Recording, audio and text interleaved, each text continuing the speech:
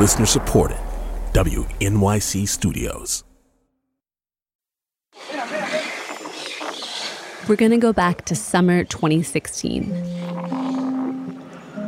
That summer when it seemed like every week there was another cell phone video of a police shooting of unarmed people of color.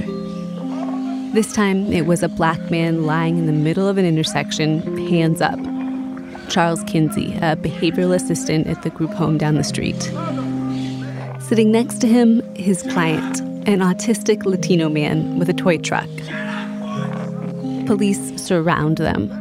Charles is pleading with the autistic man to get on the ground. Please just get on the ground. The video cuts. When it starts again, Charles is lying in the street. He's been shot in the right thigh. For a couple days, press coverage was all over it. Watch, just moments before the shooting. The victim was a mental health worker who was trying to return an autistic patient to a group home. This one was caught on camera. Yeah, police opened fire on the man as he was lying down. But police would later say it was the other man in the frame they were trying to shoot. The one you didn't hear a lot about.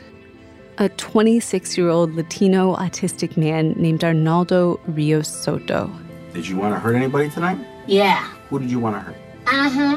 Okay. From WNYC Studios, this is Aftereffect. I'm Audrey Quinn.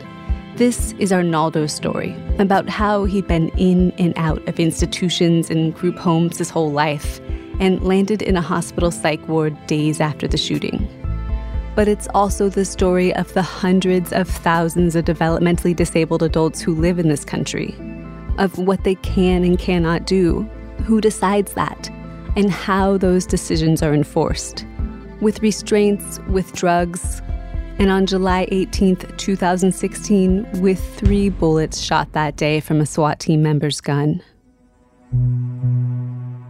There's this guy in the middle of the road, and he has what appeared to be a gun. You have one down. Have them hold fire. We have one down. Go Bobby, go Mommy, go Miguel. But I am freaking out. I just want them to be happy, both of them. What kind of a monster could hate disabled people? Who could hate the disabled? And what makes that so horrifying is that actually disabled hate is everywhere. It's normal. Arnaldo. Is that okay? I don't know, honey. It was all the wrong time, you know? Because of this shooting, at least 3 police officers will lose their jobs. 1 person will almost lose his life. And Arnaldo, the autistic man, will be sent to a facility with a notorious track record for abuse and neglect, exposing the failures of every system charged to support him. Subscribe now wherever you listen. First episode, June 21st. Don't miss it.